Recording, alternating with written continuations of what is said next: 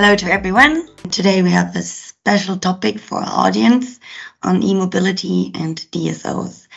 I'm Anita, Policy Officer at EDSO, and today joined by Jan Kula, Business Development Expert at ČEZ Distribuce, and Aaron Fishbone, Director of Public Policy at Greenway and Communication Chair at Charge Up Europe. Interesting enough, Aaron, you also have your own podcast, so you're a professional. Yeah, but nice to be a guest on yours.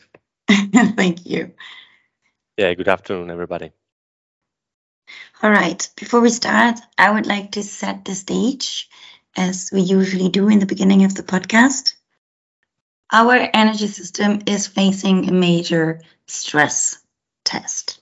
We know that the European Commission has set with the European Green Deal and the Fit for 55 package ambitious targets for 2030 and for 2050, where we want to become carbon neutral. Just to give you an idea, emissions from the transport sector are almost adding up to 20% of all greenhouse gas emissions of the European Union, so it is quite a significant share that would be reduced here. To tackle the emissions of the transport sector, EV integration and the increasingly electrification of private vehicles, but also company fleets and public transport shall help. The growing electricity demand requires that we carefully take into consideration what this could mean for the infrastructure, but also what potential electric vehicle charging has when it comes to flexibility needs. So if we put this in the context of today's discussion, there are two major players that have responsibility in EV integration, which are on the one hand the grid operators, because they will and they are connecting power to charging points, and on the other hand we have CPOs, charging point operators, which secure the permission to install infrastructure. As you will see in the discussion, but also implied already by my little introduction here, e-mobility can be seen as a big challenge, but also holds a lot of opportunities. Having said this, a major aim of our discussion is also to understand whether the grid can withstand the accelerated transition towards electrified transport. So this brings me to my first question, which goes to you, Aaron. What do you think about this? Is the grid ready, and will it be able to perform with the increasing number of EV vehicles dominating our streets in the future? Yeah, hi, thank you for that question. Maybe just quickly to introduce the organizations I represent. First, Greenway.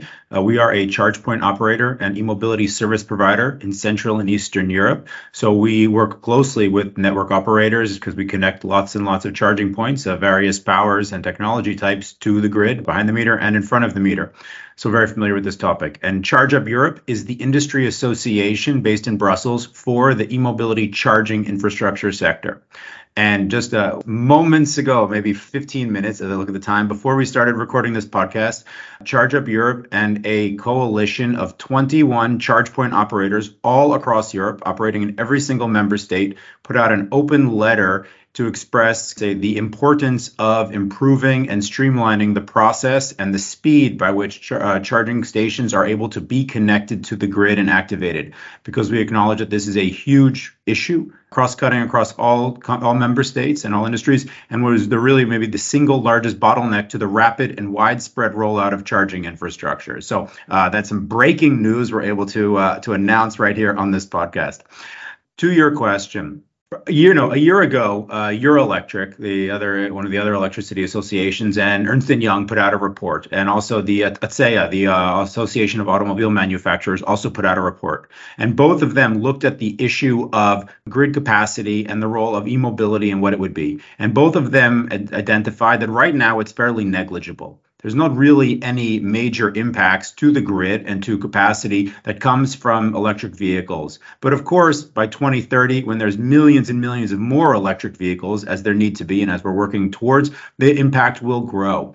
Now, there's any number of ways to address that impact. I mean, first of all, there's many different types of EV charging. It's not the same as refueling a vehicle, right? There's vehicles that stay parked overnight or that stay parked in the office all day. There's heavy duty vehicles and more of them coming that either can be charged overnight or also that need to, recharged along the highways, along the 10T roads in 45 minutes while the driver is resting. There's depot vehicles and fleet operators, who need to recharge either on schedule or again, can recharge overnight. So there's many different types of electric vehicles and many different use cases for them, and they each have their own charging patterns. The nice thing is about electricity is that it's everywhere, and so we can take advantage of different powers in different times and different locations as well. But last, I want to say that, EVs and EV charging, especially smart charging or managed charging, can be done in a way that reduces its overall impact on the grid. So while, yes, of course, millions and millions more electric vehicles, I mean, tens of millions more really by 2060, will have an impact, but that can be addressed and those peaks can be flattened when you have a surplus capacity on the grid, whether it comes from renewables, wind and sun, or whether people are not using capacity so much. It can be done overnight. Regulations and business models can be built to incentivize people to charge at those times or in those locations where there's available capacity. And all of these things should be done together. So there's no single answer. Last point is investments to the grid will need to be done for many reasons beyond just e-mobility, right? Digitalization, weather upgrades, overall electrification of the system. So the two reports I mentioned both also said that the investments on the grid, when done in this way, would really be negligible, around 8% or 16%, I think the ATSEA report said, relative to other needed investments in the grid for other, let's say, regular purposes. Okay, thank you. Maybe Jan, if you want to compliment and already give us with the second question an idea about what on the distribution side has actually been done already to include EV charging, both on asset side and distributed resources. Okay, thank you, Anita. So just to introduce myself, my name is Jan Kula. Today I represent a task force for e-mobility in EDSO, which try to share the experience and knowledge among the members, among DSOs, among distribution system operators, mainly in the context of how to handle the impact of electric vehicles. To the first question, we always have to distinguish when connecting electric vehicles, but not only electric vehicles. We have also heat pumps nowadays and in the future electrolyzers. What is the needed power in 1 second, in one time, and what is the needed energy? The power, which is in this domain the main challenge for the DSO, is actually what is simultaneously needed in the one point of connection. Regarding the other, the energy needed for the whole year, that is mainly the task for governments and for the generation utilities. So they can produce enough energy in the whole year to charge all the electric vehicles. And if you look at the power and the charging stations, we talk about peak power. And the peak power in a single location, which is usually or could be usually in the remote locations like charging hubs by the highways. And the power we are talking about is in megawatts. That is one side of the challenge. And the other one is households. So household chargers, which are in the existing points of connections, but actually increasing the peak power of the household. And for example, from Dutch example, it could be up to 5 times higher than normal peak. So we in ETSO share our experience and predictions of future impact into the grid, and we see very, very similar results among the members. The results are shifted in years, depending on how many EVs are sold in different countries and how many chargers are installed actually. So there are huge differences between, for example, Netherlands and us in the Czech Republic. And the results itself are very similar. We need to invest into strengthen the grids, and also, as mentioned, we need to develop new solutions in so-called smart charging. The second one, what developments have been done from distribution side to include EV charging infrastructure? Actually, in the member states, the solutions are different, mainly because there are different existing legislation in the countries and different number of cars, of course. The number of cars are mainly driven by incentives by now. This is why in ETSO we try to collect all those experiences and try to, let's say, then convert the best practices into the national level. There are both like organizational and technical means. In technical domain, we are talking about, as mentioned again, smart charging.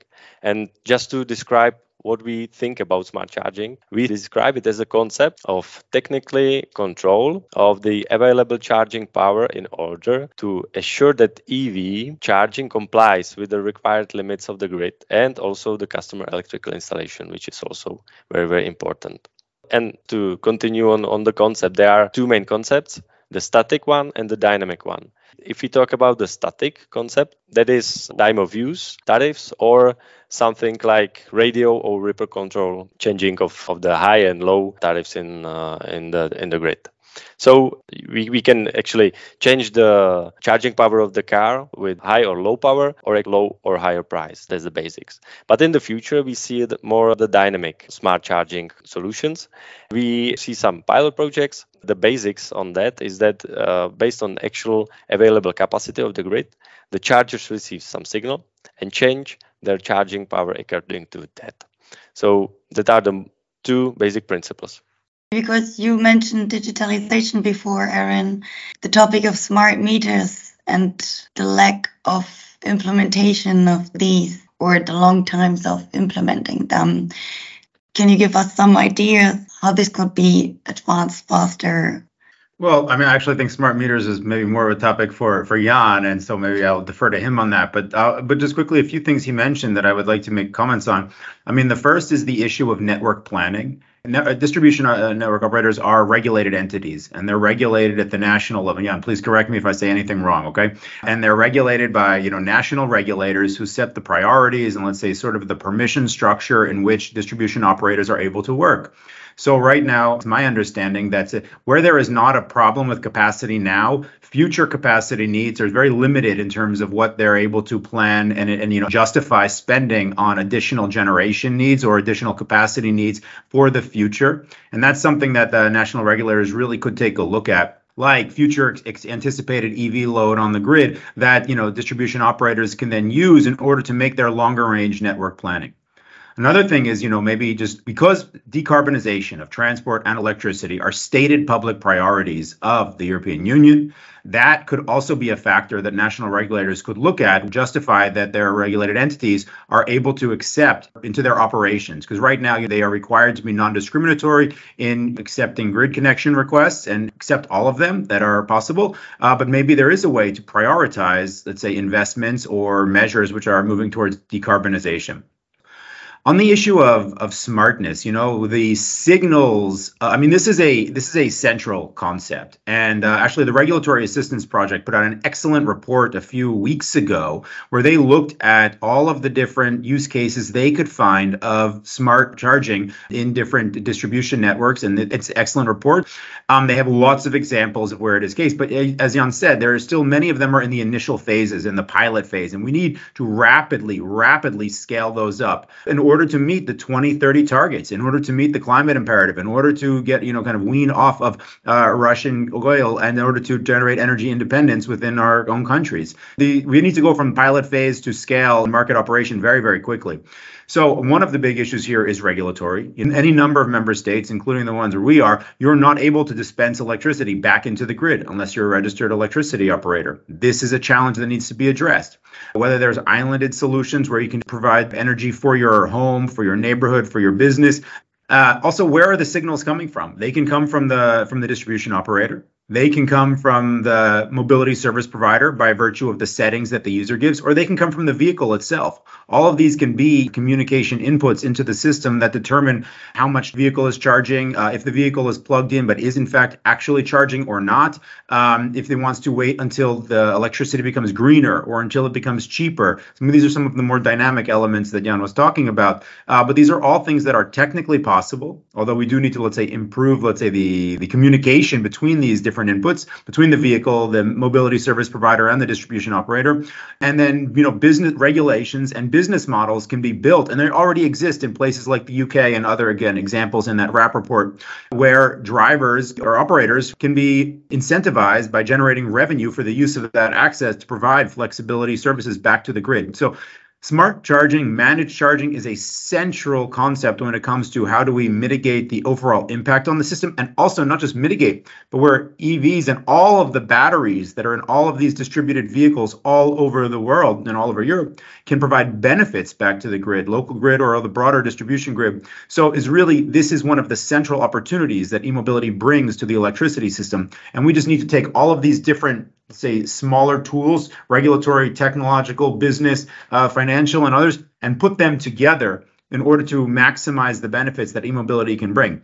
Right now, it's still small, but it's going to be incredibly large, which also might save distribution operators on needing to invest more into generation. Maybe, Jan, you want to say something?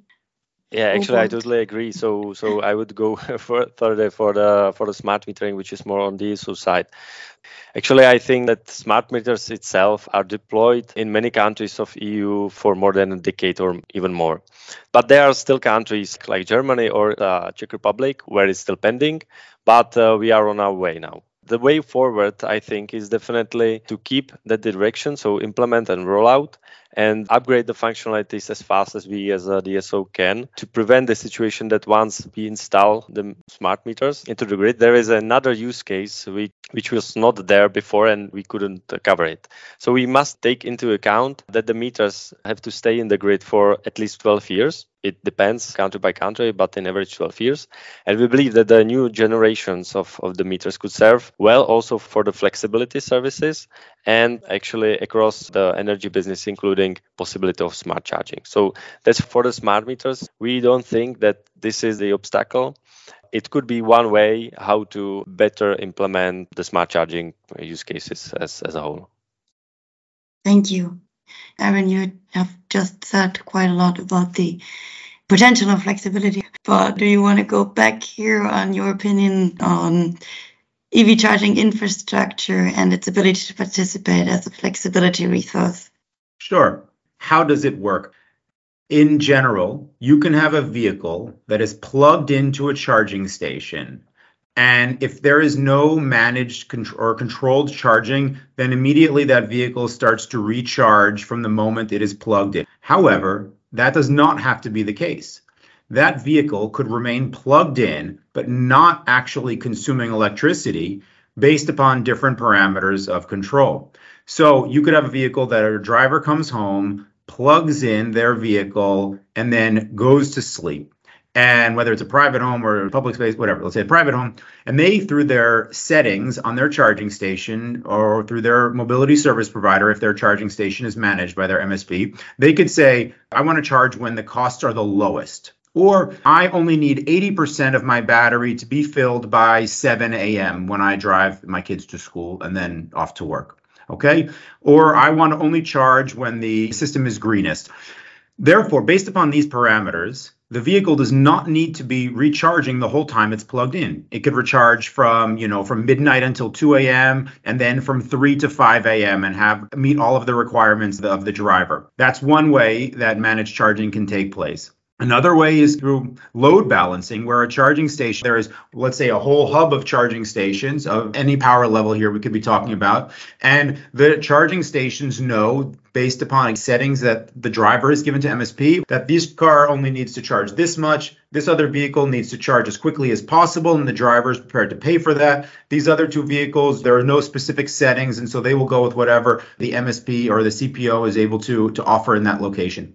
Through the communications between the back end and the charging stations and the vehicle, all of these vehicles can be recharged to the amounts that they want or that their drivers need in the time that they have allocated. The load can be distributed based upon the different needs across many vehicles and across a broader time period, and also using other inputs like through business cases that incentivize drivers by either lowering the price or that even generate revenue. In the case of bidirectional charging, drivers can say, okay, I only want to charge when there's a surplus renewable capacity, and they can be incentivized to do this because they are then receiving rewards for charging only when there's available capacity. These ideas, writ much larger, can provide a lot of benefits to the electricity system. There's less need for generation, less need for reinforcement, less need for big, expensive connections. Again, it's a regulatory issue. It's a business case issue. It's not a technical issue, but it is an issue of needing to scale what we already know is technically working, because it is, as Jan said, more in its infancy, and we need to scale this up very quickly in order to meet the 2030 targets. Connected to this, my next question to Jan about everything you just described also relies very much on data. And DSOs have expressed fear about the data they will have to handle in the future with all these new services coming up. So how do you think it's developing here, Jan? Yeah, actually, this is the question where I can't speak for all my colleagues from different countries, so I just focus on our national solutions. Actually, the Directive 944 from 2019, which told us what to do in the topics of decentralization, development of renewables, flexibility aggregation, including independent aggregators, storage, and of course the electric vehicles, energy communities, and etc. So in the Czech Republic, the DSOs and single DSO which we have, we started to prepare a project or a so-called energy data hub, which will cover all of those use cases. Of course, it's a big IT project, so it will take some time. It is a challenge for all the parties included. So, of course, Ministry of Industry and Trade and Energy Regulatory Office. I won't go into the details, which will be boring anyway, but it is a topic for us. Sometimes it could be served by our current systems and processes, but of course, in the terms of electric vehicles, smart charging, vehicle to grid, which on the AC side, I mean the AC chargers and the standards for vehicle to grid are still developing. It's not closed yet. At this side of this challenge, it will take for some time, but we are preparing, and we hope that at least in our country, we will be prepared soon enough. Just add something from the CPO side here. For CPOs and mobility service provider, there's two really important bits of data that we need in order to do the smart charging. And this is access to the vehicle, the battery in the vehicle, the state of charge, and the charging curve. This is a little bit controversial right now in policymaking. Whose data is it? What are the conditions under which this data is shared and things like this? And I know it's being taken up in Brussels on this idea of the European data space for transport or for mobility, but it's just an important point to mention. In order to perform this managed charging, we need to have access to this data in some way. And actually, to complicate it more, from DSO side, what we see in the pilot projects mainly, the additional informations to include are the available capacity of the grid in the time that we want to reserve it. And also this needs to be in the location. So it's not like virtually somewhere in the grid, but it needs to be in the same feeder, in the same point of connection, and above the secondary substation, which is the building or the box that people can see on the streets or on the poles. And this is very, very important for us, because if the aggregators or the parties which will make the flexibility market for EVs and for other flexibility sources, if they don't include those technical informations from the grid, it may overload us in some cases, and it may makes us some issues. So this is very important for us to cooperate in this and cooperate in all. The concept of net booster or fast charging stations is another one that we keep on hearing often when it comes to the topic of EV developments. According to you, Jan, what is the impact of them on the grid and how to respond to this? It was mentioned in the beginning by Aaron that the time needed to implement the big charging hubs because of the big charging power is crucial. We believe that the cooperation is the main point. So there are European incentives such as CEF or the others, so Connecting Europe Facility and others. Also national programs that dedicate budget and set the required numbers and installed power of the stations by the highways, by big streets and everything. So crucial point is to find suitable points of connection when the connection request is set. In many cases, the grid cannot handle such a big required power, and needs to be upgraded, and that takes, of course, some time. So we are not talking about smart charging anymore, because those charging hubs needs to have this power simultaneously for all the drivers in one time and the maximum power. this is not smart charging, let's say, issue. So our long-term proposal is to really cooperate with all the parties and CPOs and discuss where are the wished locations. And if those wished locations are not suitable in one place, then to propose suitable ones. So also show or see the both sides of the cards. So at one hand, where CPOs want to build and where DSOs are able to build in the same time. If not, we need to build the grid, we need to upgrade it, and that of course takes some time because the legislation or the building process is the same for everybody. If we need to build the line, it's even worse than for CPOs to build the station because the line crosses many areas and many landowners, and this takes a long time in every countries. Can I just compliment what Jan said? I mean, let me start where you ended. All of these issues, these challenges, these things that take a long time, building out the line, getting permissions from the other landowners whose land it might have to run through, public authority permissions and things like that. The amount of time this takes, the complexity it takes across different distributor operators in different member states is exactly what this letter from Charge Up Europe and 21 CPOs that was published this morning is about.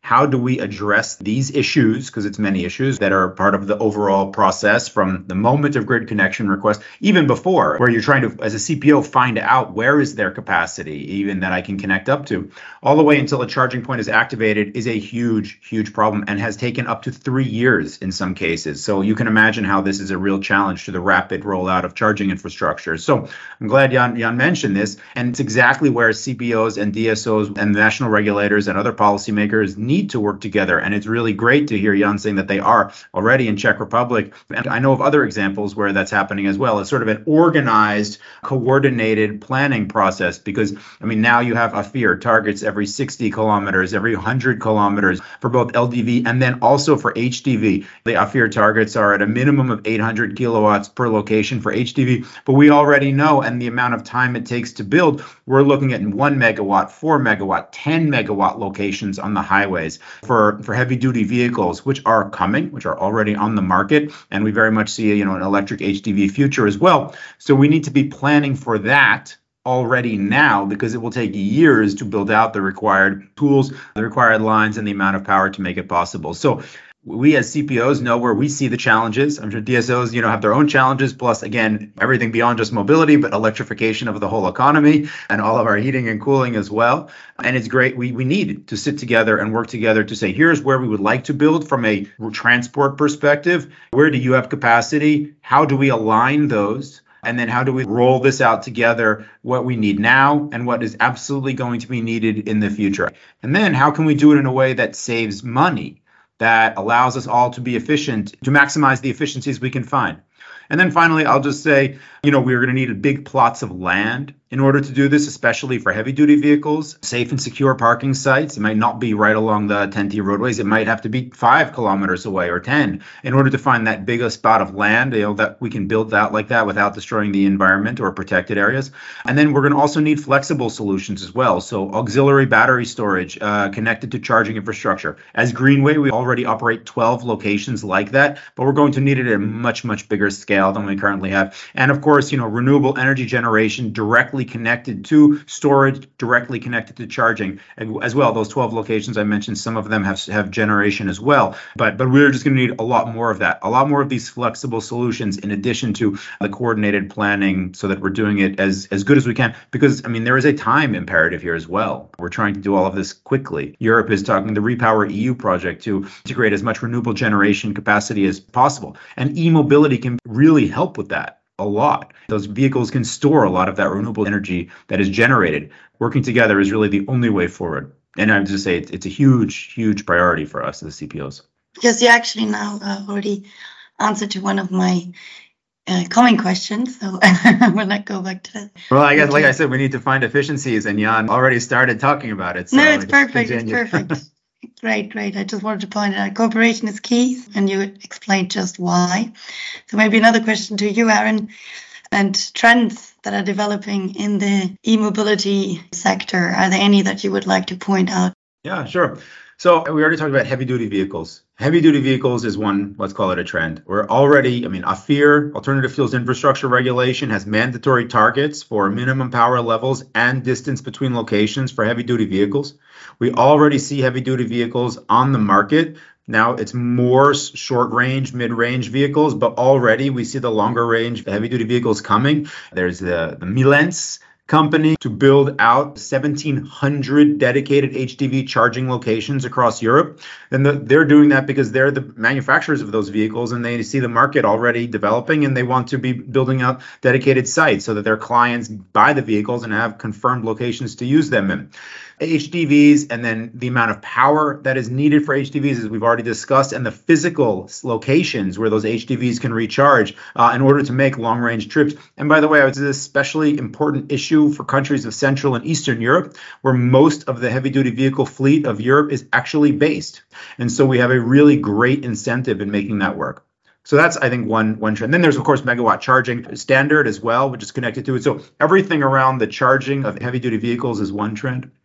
I think the other is just generally higher powered needs for light duty vehicles. The vehicles are coming to the market, can handle more power. 2 years ago, the standard for, let's say, a fast charger or a normal charger in the parlance of the EU was 50 kilowatts. But now at a minimum, we're installing 110 kilowatts as the minimum. And so charging hubs, even if they have a mix of AC and DC, are still going to need higher power even at that location. Even again, we can, through managed charging, through energy management, we can distribute that power differently. But I think there's just a trend for higher power charging needs.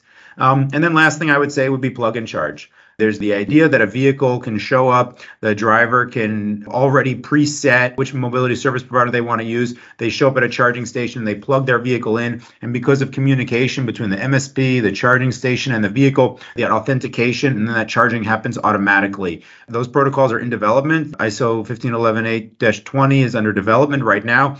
This is, I think, another important trend to mention. And I think drivers all around Europe want to plug and charge. And as mobility service providers and CPOs, we'll need to figure out ways to provide them these services. Great, thank you. There's a lot around that too, by the way. I would just say around the governance of that and how it's implemented and making sure that it's really driver-centric. Sorry to interrupt. All of these things are what is being worked on and discussed right now. Jan, you want to add something here before my last wrapping up question?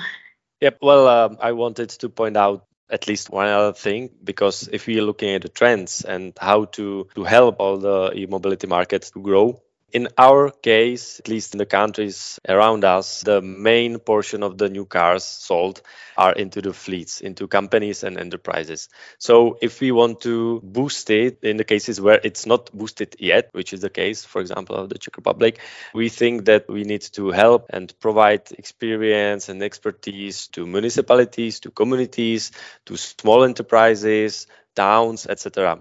Because if there is the first-hand market, I would say, so new cars, there is also second-hand market.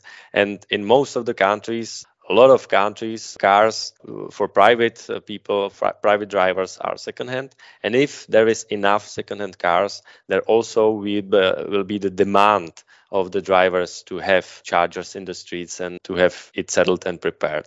And also, if I come back to the Czech side, we have more than half of the inhabitants living in apartments in block of flats. And if we don't have solutions for the parking lots around those apartment buildings, there we have troubles. So CPOs are focusing a lot on the highway, on high power, on charging hubs, etc. But coming back to smart charging and coming back to slow charging at parking lots, that needs to be settled, that needs to be done. And if we have enough sockets for the cars to charge in the night, then we are secured. So second-hand market and charging the parking lots. That's what I wanted to point out. And both are also challenges for us as for the DSOs, because we have to connect them all. Okay. Can I compliment one thing Jan Please. said? I completely agree. Those are such good points. And really, on the second one of charging infrastructure for multifamily homes, the broader issue is that e-mobility is moving from the early adopters and the pioneers to becoming a mainstream transport solution. And that is the public policy imperative. And you see it in the vehicle numbers that are growing 100-fold every year. So how do we provide charging for now different users? I mean, depots is almost easy one, but they're a fantastic use case. But the multifamily home situation is very challenging for everyone. And that's why looking at the Energy Performance of Buildings Directive and some of the claims made there about how to integrate EV charging into buildings, the minimum requirements for ducting and cabling and pre-ducting and pre-cabling for new buildings, yes, of course, but also for existing buildings, ensuring the right to plug so that people can request a charging station in their building and not have to get 100% of their, let's say, tenants association to vote for it are really important things in order to, say, address the first mover problem and also to lower the even non-financial barriers towards someone who wants to go electric being able to do so. So Energy Performance of Buildings Directive is really important in this regard, and it's still being debated in Parliament, something that people should look at if they're not familiar with it already, because it's kind of moving in the wrong direction a little bit. So to wrap it up, just in your view, and Jan, maybe you want to go first, what are the biggest challenges we need to overcome to progress in e-mobility across Europe? And to put it into perspective, what do you think the market looks like after 2050, and what do we need to get there? Yeah, so two sides of the question. First one, the challenges. I look at it as before 24th September this year and after.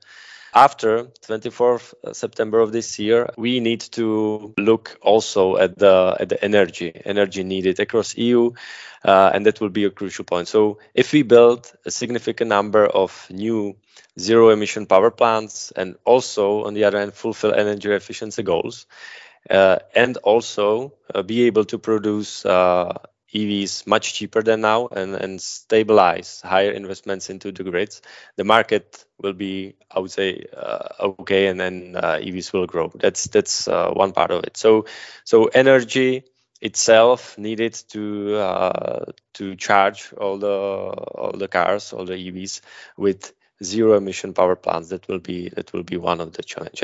And about the future, if I personally look at it, and then also I've read many predictions. So they say that in 2050, and hydrogen and also zero emission synthetic fuels will play their role still, or they will start and still will be playing their role in 2050.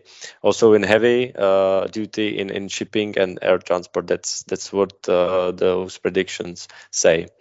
But light vehicles will be electrified completely. I suppose that's pretty sure. But on the other hand, also car sharing and then so-called micro mobility will decrease the overall numbers of vehicles in the streets, and that is, in my eyes, also one of the main points how to help the climate even more. So not only electrifying, but also decreasing the overall number of the vehicles in the streets. So both sides of one coin. And Aaron, challenges and future looking. I mean, that's hard to compliment what Jan said. I agree with everything he said. It's a really nice vision. And especially, we feel the need, like you said. Yeah, I took a bus to work today. So also the use of transit, is a really important way to reduce people's need to have their own vehicle and just drive around. I try to take trains, whenever I go, at least between capital cities, if not other places where it's possible. I think he said it. The passenger car fleet by 2050 will be fully electrified. Yeah, okay, there will be legacy, personal family cars that are still combustion engine that people like to tinker on and work with because they enjoy the engineering part of it and keep going on their own, of course. But the vast majority, certainly all the vehicle sales, fleets of all kinds of sizes will be completely electrified, and it will be completely standard. It will be the new normal. Like, my children should not ever be buying or renting a combustion engine vehicle in their lifetime. That I think is clear. Heavy duty vehicles, even long range HDVs being as electrified, or in some cases maybe hydrogen, but largely electric, would also be the new norm. And maybe even by then we'll have electric airplanes for medium range flights, because there's still great value in being able to travel and see people in other parts of the world. even if we do it less frequently. Look, the user experience should be relatively seamless. I think that's also very important. We're still at early days of e-mobility, sadly. I mean, the need to scale quickly, rapidly is on us, but we're still actually at relatively early days, and especially in the case of, let's say, the mainstream driving public. My mother-in-law, is petrified, even though I work in the industry and she's been in many electric vehicles. Still, the idea of it being her main car scares her for no real clear reasons, just because it's new and different. Yeah, we need to address this. We need to make people feel comfortable. It needs to be reliable and smooth. And, also people need to, I think, adopt their habits and patterns a little bit, like the expectation that we stop, refill a car in 5 minutes, which doesn't ever really take 5 minutes anyway, is not really the case. Rather, you stop for a half hour, you go for a walk, you have a snack, and by then your car is fully recharged. Things like that need to be more of the expectations. And also, we don't refill 100% of the time everywhere we go. And it's also that it's a smooth experience too. You reliably have one service, and that will get you throughout Europe. We don't have to have 6 different cards in order to travel properly. Things like this, that the system needs to come together to support and will come together. We will have just entered another phase of maturity where already the oil and gas refueling system is there, and e-mobility needs to just get to that point. And I would just say, finally, it is a fully integrated part of an electrified economy. I mean, again, we talk a lot about transport because that's the topic of this podcast, but heat pumps, air conditioners, decarbonized generation, as Jan was saying, these things need to be fully integrated and work together. So all of the things we were saying about smart charging before, by 2050, these will be at a much greater level of maturity. Business cases will enable that and support that. Maybe even the roles of our different companies and organizations will look totally different once we're that much more integrated and energy independent. Yeah, let's see what the future brings or holds for us. I thank you very much. I think we covered a lot in our discussion. We will leave it here for today. I also thank you to our listeners and hope you tune in for our next episode. Have a good day. Bye-bye. Likewise. Bye. Thank you, Aaron. Thank you, Anita. Bye-bye.